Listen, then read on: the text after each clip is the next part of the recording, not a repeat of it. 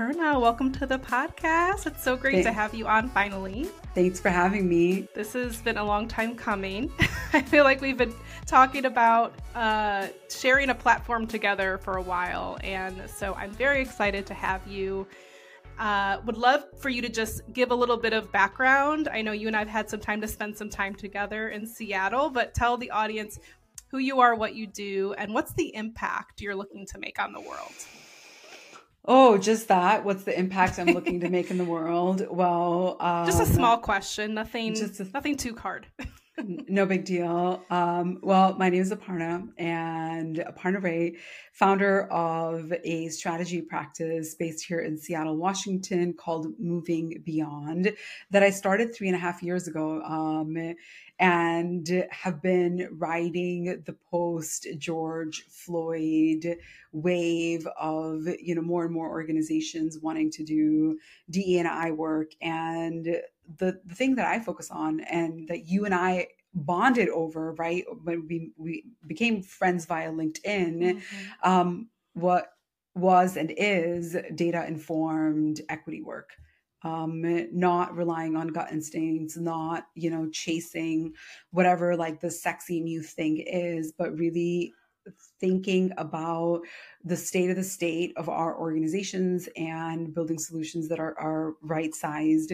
My background is in education. I was a public school teacher. I was a lecturer in teacher education programs, did a bunch of work in sort of workforce development before finding my way here. So I feel like a lot of what I do and how I lead in this work is very much as that first profession, my very first career as an educator in building good habits around learning.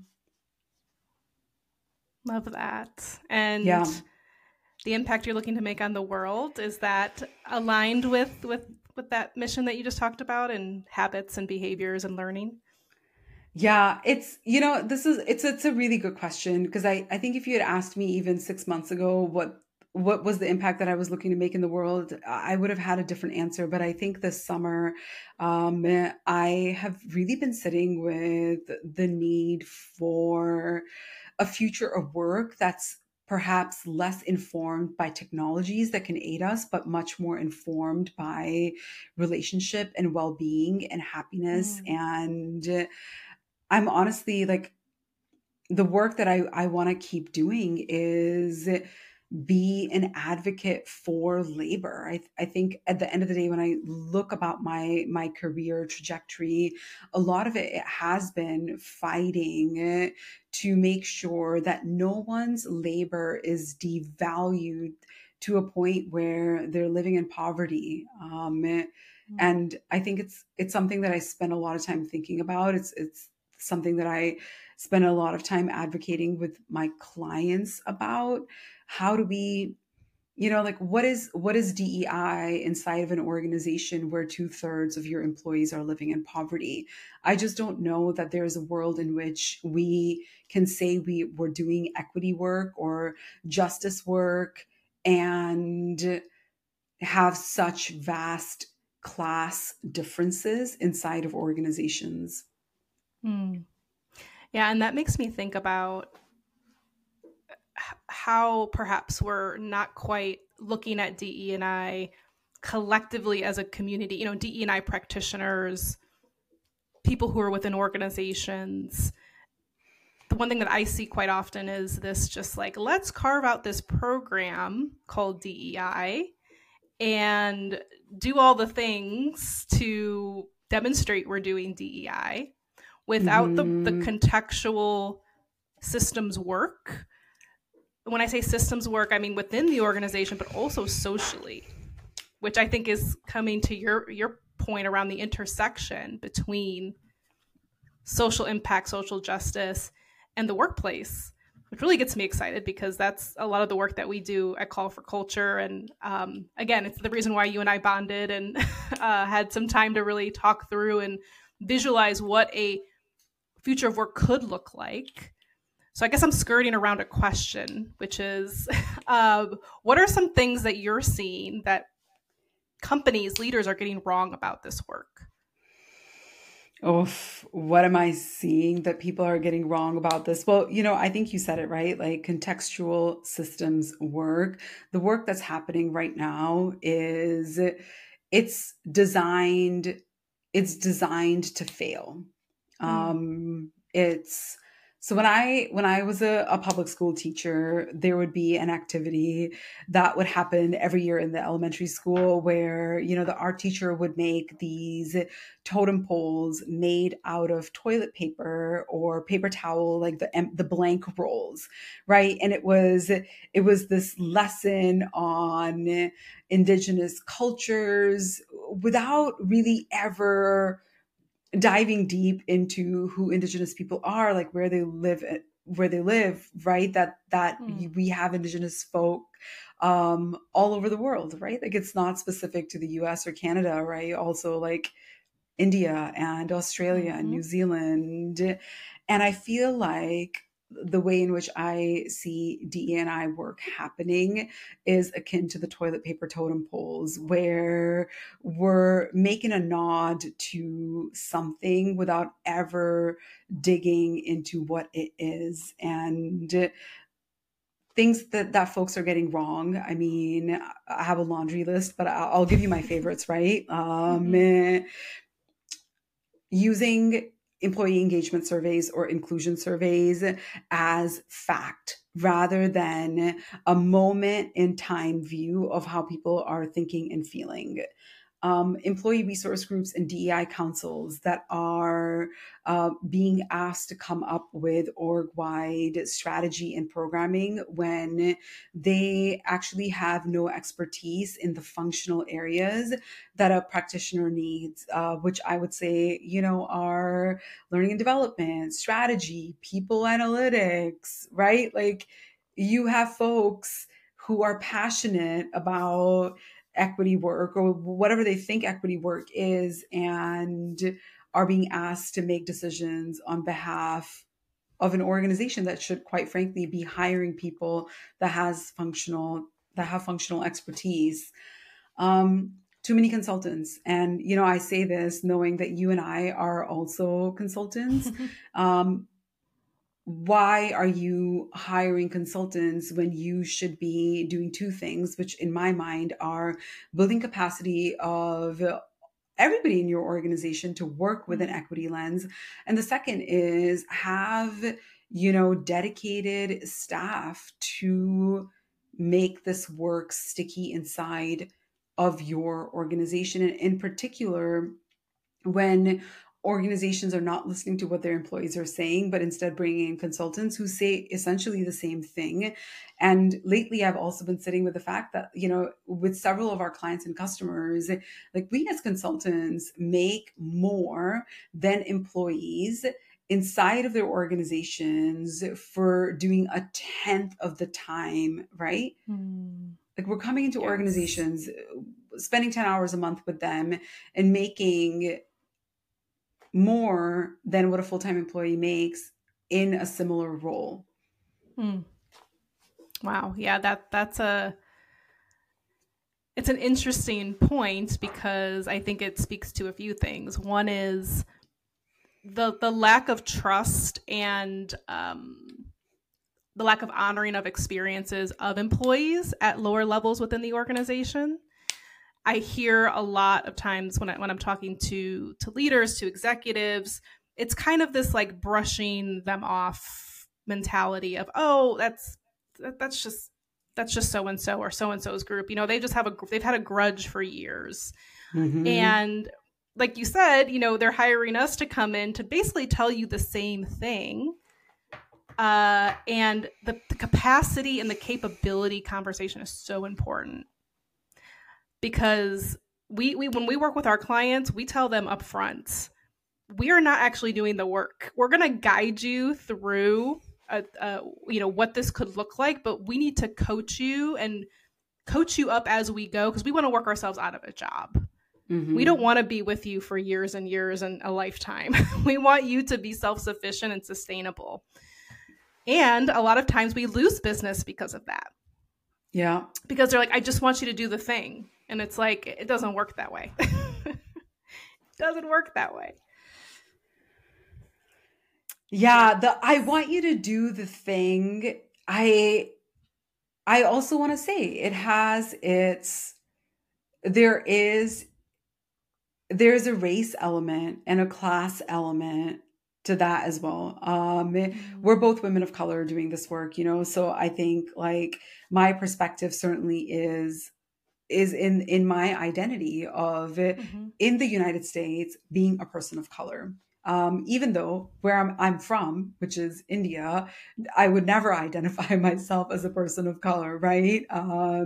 Like where you're from, you would never identify as a person of color. We're just mhm, people, um, and we're part of the majority.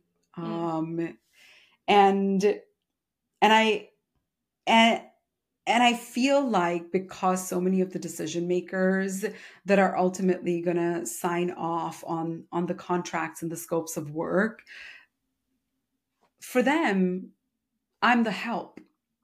mm, And this is part of dealing with the legacy of race and systemic oppression in this context, right, in the context of the United States, and also, you know, I suppose like other like predominantly white high income countries where because women that have looked like me and looked like you up until 30, 40, 50 years ago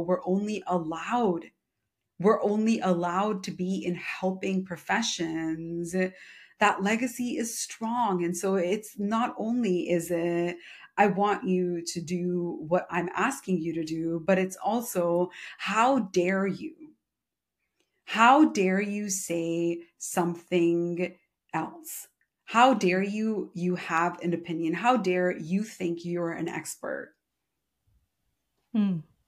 So why do you think, um, because I really resonate with what you're saying, because I've heard those words in so many words, right? Like, we wanted to know the truth, but not like that.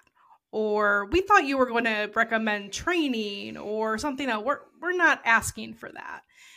And it seems like an exhausting position to be in.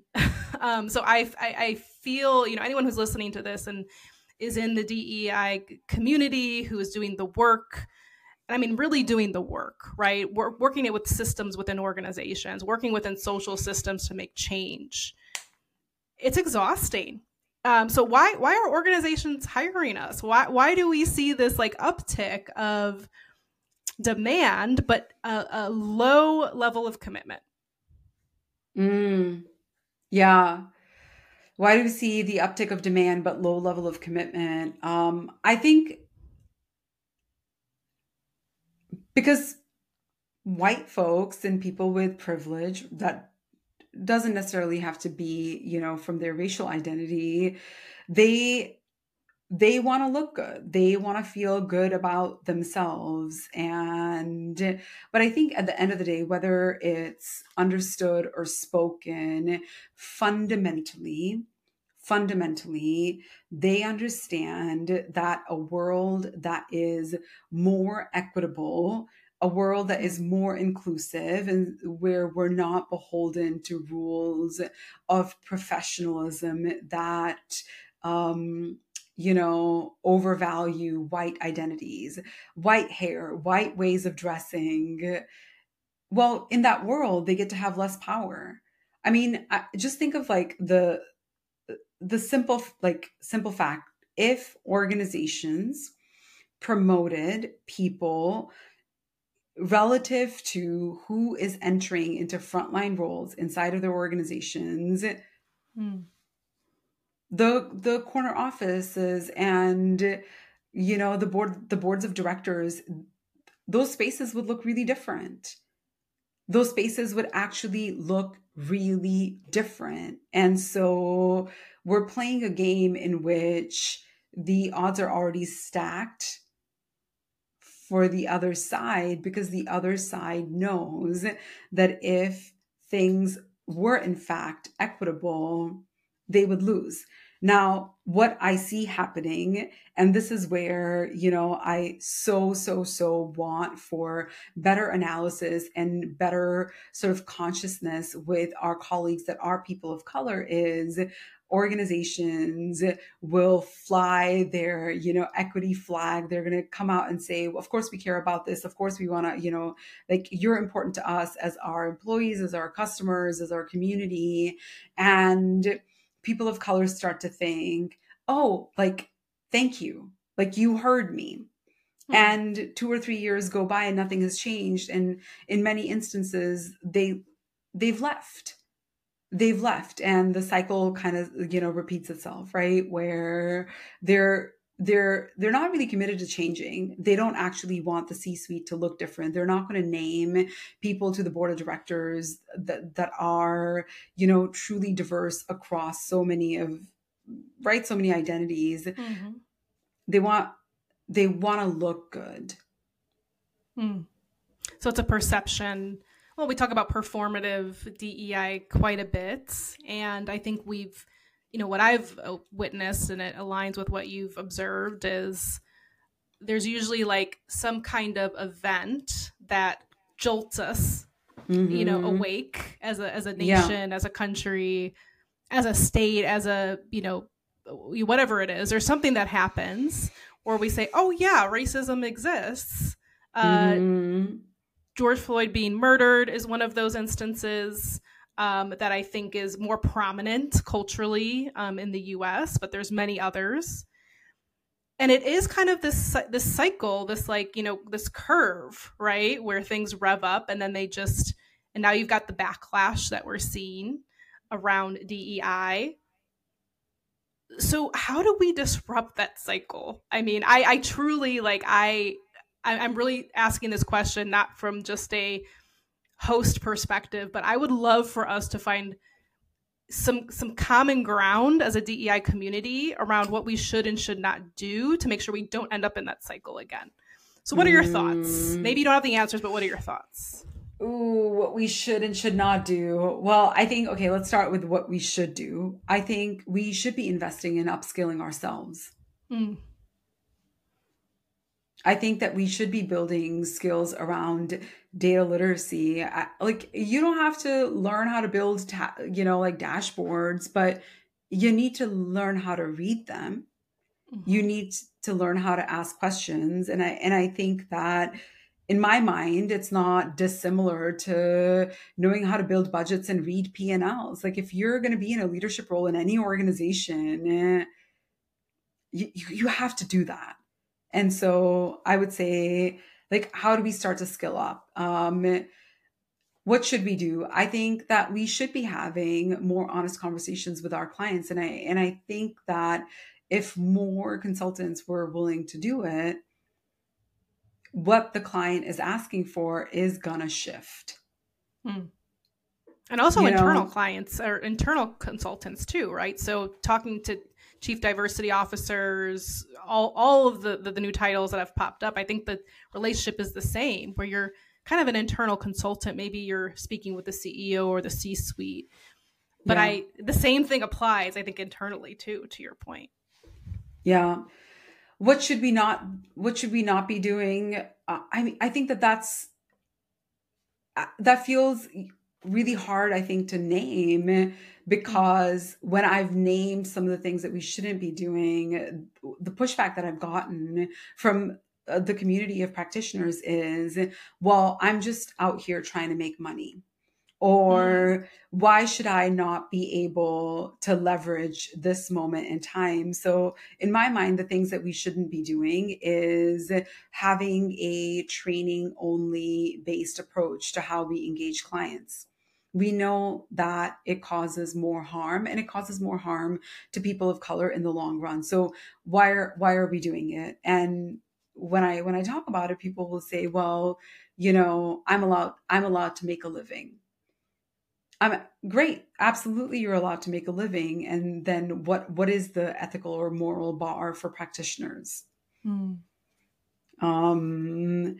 Yeah, I mean, what should we not do? Like, you are white identifying and you don't in fact have functional expertise, like you shouldn't be doing this work. Mm.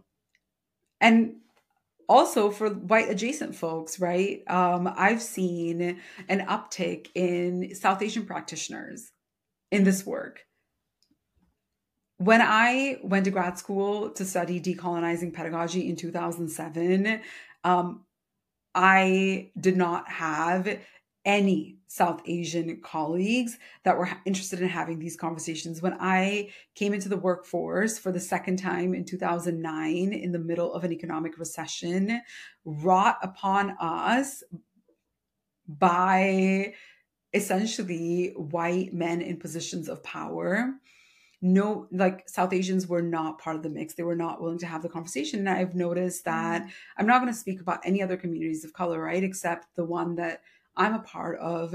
All of a sudden, in the last 3 to 5 years, there's a large community of corporate DE&I professionals that are South Asian women whose backgrounds are in law and engineering and Marcom. And I want to know, like, why are you here? Mm. Why are you here? Have you done the work? Have you like gone and unlearned everything that our culture teaches us about people from like places and spaces, right? Like, what do we Mm-hmm. value? I mean, anti-blackness is really deep in the South Asian community. Like, we're an incredibly like culturally, there's a lot of xenophobia. There Mm. are lots of class dynamics where it's not uncommon for people to literally come out and ask you how much money you make because they're trying to place whether you're a person that's worth knowing. Mm. What do your parents do? What's your last name? Where did you study? Right? Constantly trying to place your class identity. And so I want other practitioners to ask themselves, like, am I the right person to be doing this work? Yeah. And I think that's really, really where this work needs to go. And I sometimes play around with the idea of just deconstructing it all, right? Like I know DEI is a buzzword, and you and I know what it means because we've studied it, we've researched it, we've done the work, we've applied the work, and also we are unlearning and learning as we go. But I mean, what are your thoughts on that topic of just throwing it all away and maybe, I don't know, calling it something else? Because my fear is that rather than us getting to the change that needs to happen, the mindset shift, the behavior shift, we love to just slap on a title and then that becomes an industry. And once it becomes an Mm-hmm. industry, now it's in the ecosystem of capitalism. And now, yes, of course, you're going to get people who are trying to capitalize on it. So, what are your thoughts on that? I Throw mean, it in the trash. No. I burn it, burn the Yeah. trash, but I don't know that that's Mm. supports, our climate crisis. So maybe Sure. bury the trash, Mm. make less trash. But yeah, I'm 100%, like, yeah, let's throw it out. What are other ways of working? Who are the people that we, quite frankly, should be learning from? And there are so few leaders and lessons from corporate DE&I that I'm excited by Mm. because it's Cosmo girl capitalism, that it's the shiny kind of Barbie plastic ways of working. Some of the things that I've been reading and I've felt um, I felt inspired isn't even the right word, right? It's almost like in my soul, I felt resonance with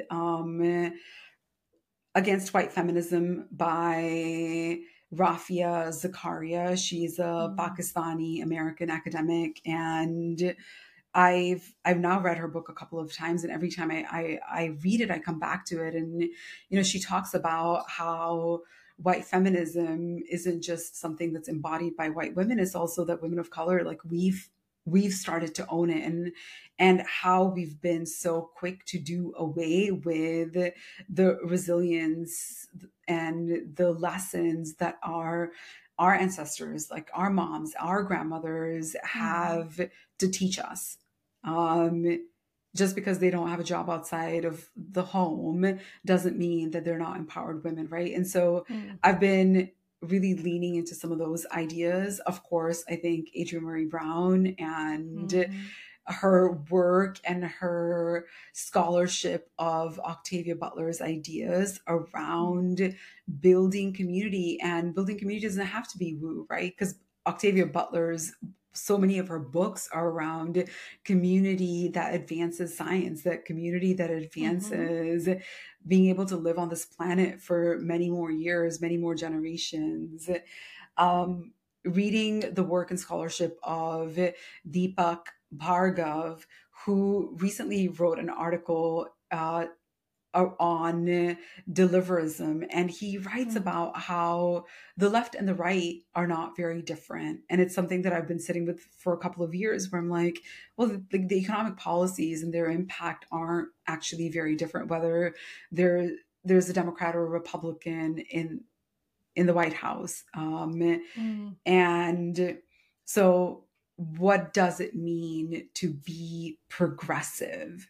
Mm-hmm. And in the article, he there's one sentence that's really stayed with me, and he talks about how there's never before have there been so many people with the title organizer, and never has there been a moment where foundations have funded organizing, but with so little actual organizing happening, right? Mm-hmm. So people have the title, people are throwing money at the concept of organizing, but very little organizing is actually happening. And so, yeah, how do we shift into the mindsets and habits and behaviors of organizers and activists that are interested in building community? And I don't mean chief, I don't mean paying five, seven, Mm-hmm. $10,000 to be in an elite network, but how are we building communities? And as a woman of color in the US context, I think about where where are my peers? Where are my sisters? They're not like urban professionals making six-figure salaries. Mm-hmm. They are frontline workers. And so, is is the work that I'm doing, is that having a positive impact on their lives? Am I in community with them, and am I in relationship with them? Do I know what their lives are like? And I think the answer for Mm-hmm. most of us, um, six-figure earning women of color, urban, like intellectual progressive types, we're not in those communities. We don't know the reality and the lived experiences of somebody who is, like a public school teacher or a nurse or working in a grocery store. And we need to. Mm-hmm. Yeah, it's really what I'm realizing is two things. One is getting back to community and really not just observing, but um, immersing ourselves in the people we claim to serve. And the other piece, I think, is really around this idea of naming the issues. I think if we did a better job at actually naming the issues within, let's say, the workplace, right? Uh, how do we address systemic racism at work? That's an issue that would take probably a community of people to solve and to focus on. Focusing on how do we become an organization that is responsible in the communities where we build, for example. That's an issue to focus Hmm. on. I would love to hear more of that versus the big DEIB umbrella of all the things that sound I don't know, around social impact or progressing, the workplace from a cultural like I would love to hear us just name the issues. And because I Mm. think when we bucket everything under DEI, it does become an industry, just like wellness, right? Wellness is its own industry, which also ties into social issues. So, yeah, what you just said, it really hits home for me. And what are the decisions that we would make, quite frankly, if people, community was at the heart of problem solving, for instance, and I think Mm-hmm. about, you and I both have some experience working in foundations, right? In big Mm-hmm. private philanthropy. And I think about this all the time, with the Gates Foundation literally being in my backyard, is if the foundation was really interested in solving the education crisis, right? Like if they were really interested in making sure that there was education equity,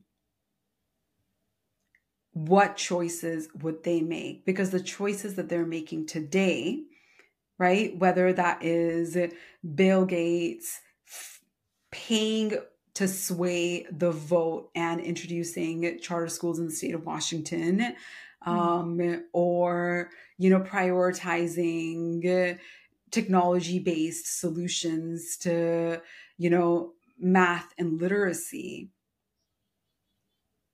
These are not the choices that get Black and brown and poor kids into better colleges and into better paying jobs.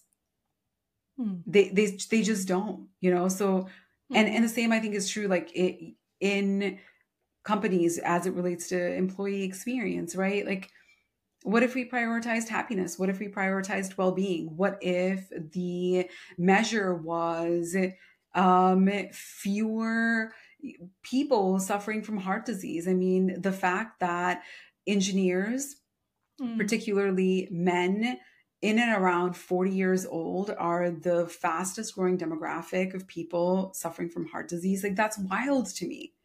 Why are 40-year-old men getting heart attacks? What if, right? Like, what if the DEI bar for success at Amazon was fewer engineers having heart attacks? Mm-hmm. What if the bar is fewer people's, partnerships, marriages disintegrating? Like, why is it that every time Microsoft ships a major product, a third of the people working on it are like on the path to breakups and divorces? Mm. Absolutely. Yeah. Let's, like I said, throw it all away. Just Throw it all away. deconstruct it, reconstruct it. And I think this goes back to, and I'll kind of tie the bow on this, even though I feel like you and I can, first of all, I learn so much from you every time I talk to you. And two, we could probably go off into a million different topics. But I'm bringing it back to data because I think people listening might be thinking, oh my gosh, you're talking about some really meaty issues. The whole point of data and using it as a tool is to help you narrow in on those issues and help you name the issues that you can then address and solve. And so I think what I'm landing with is it's underlying the importance of having a data centric approach as a tool, also Yep. listening to the people that you are saying you're serving, and Mm-hmm. then using those two things together to identify what the issues are. DEI, I think, is just too broad. We need to really Mm-hmm. identify what are the issues, let's name them, and then Mm-hmm. we can work on systems, tactics, decisions, policies, behavior change, mindset change to move in that direction. So that's where I landed. Where did you land? What are some things that you're leaving with today? Yeah. Yeah. Here's where I am in this moment is we need the data to know what's happening, Mm-hmm. but we need the relationships to Mm. believe that it's true. Mm. Yes, absolutely. I love that just powerful statement. Aparna, I always learn something new from you, so thank you so much for taking the time. Same. And you'll have to come back because I think all these things are, highly contextual in the context of what's happening in the world. And so I bet you a month from now, we'd probably have a different conversation, but just so relevant and actionable. So thank you for your time. Thanks for having me.